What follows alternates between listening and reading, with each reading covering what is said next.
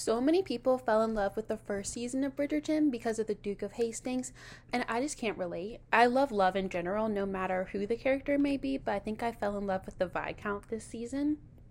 I love literally everything about Bridgerton: the music, the outfits, the architecture and interior design, the literal filter of the show, and the filmography. And the cinematography, it's beautiful. I've talked about this in this podcast before. I have like an obsession with forbidden love and how intense those feelings are. And this season played out my fantasy.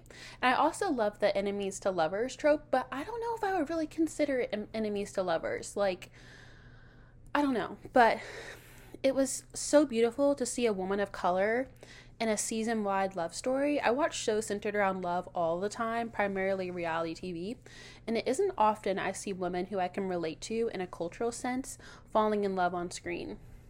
Something muttered in the last episode surprised me by its relatability.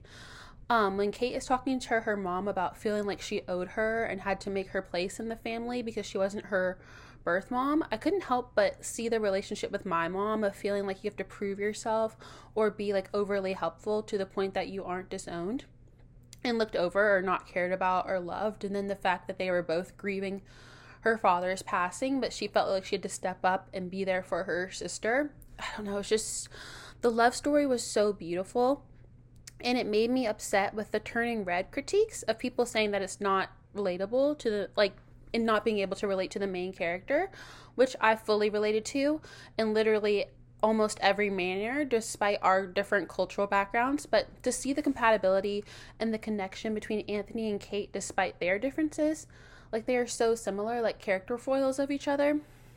But the oldest child syndrome, suffering tragedy at a young age, and just trying to keep their family afloat, it was beautiful to see their stories like coincide.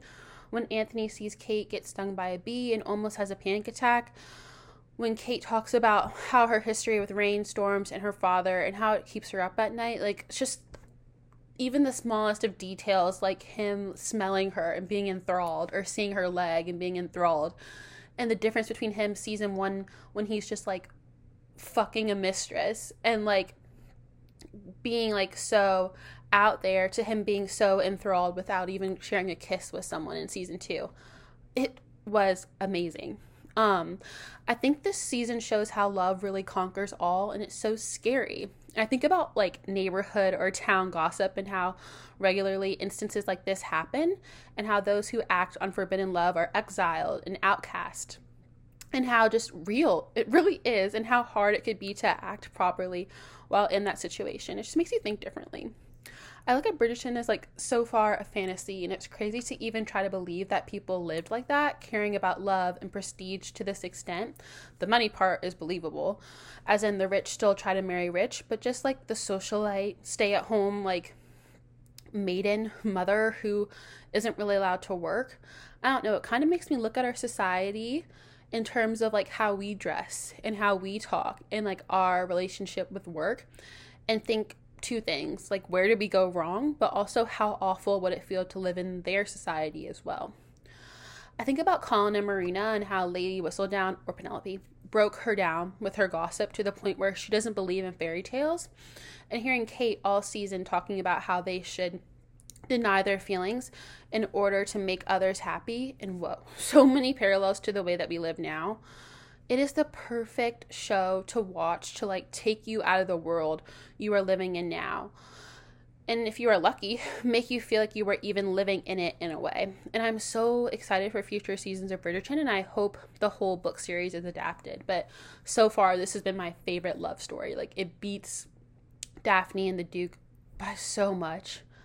It was just beautiful. And I like that it wasn't hypersexualized and there wasn't like a lot of nudity this season, because like, I don't know, it just seemed so right and cute and like a love that I've never seen displayed on screen. Love conquers all. And as corny as that sounds, I believe it.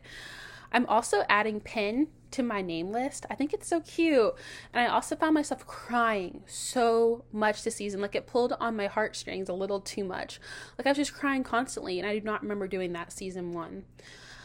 I think I really forgot how much I loved Bridgerton as a whole. I'm restarting the first season. I forgot that came out in 2020. Like, that's 2 years ago. But it was amazing. And I just keep on thinking about all my favorite things this season. And as selfish as it may seem, I feel like I see myself more in Kate than I did in Daphne, and like her stubbornness and always having to be right and enjoying things that might not be seen as too girly, and like just wanting to be instead of being held down by like the patriarchy. And like she's just like she's so stubborn and cool. And then the way that it conflicts with Anthony and how they're both like strong-headed and they want to win, but at the end of the day, like, they love each other because they're so similar and so different at the same time. And it's just so beautiful. And the best show I binge watched probably in 2022. And I've missed binge watching shows. And as much as Netflix gets a bad rep for having like really bad shows, I love a lot of Netflix shows. And I love how you get the opportunity to binge them. Like, it was nice to watch Euphoria week after week, but there's something about like being so excited for a show that you binge it. And I wasn't really excited for Bridgerton, but I am happy that I watched it because I haven't found a lot of shows recently that I really enjoy and like want to binge. So that was good. So I'm excited for some shows to come back, like The Wilds, Ginny and Georgia. And as much as people could say they're bad shows, I love them. And this season of Bridgerton was amazing. I recommend everyone to watch it. I'm guessing if you're listening to this, you've already seen it, but I'm just so happy about it, which I feel like is a good way to leave watching a show.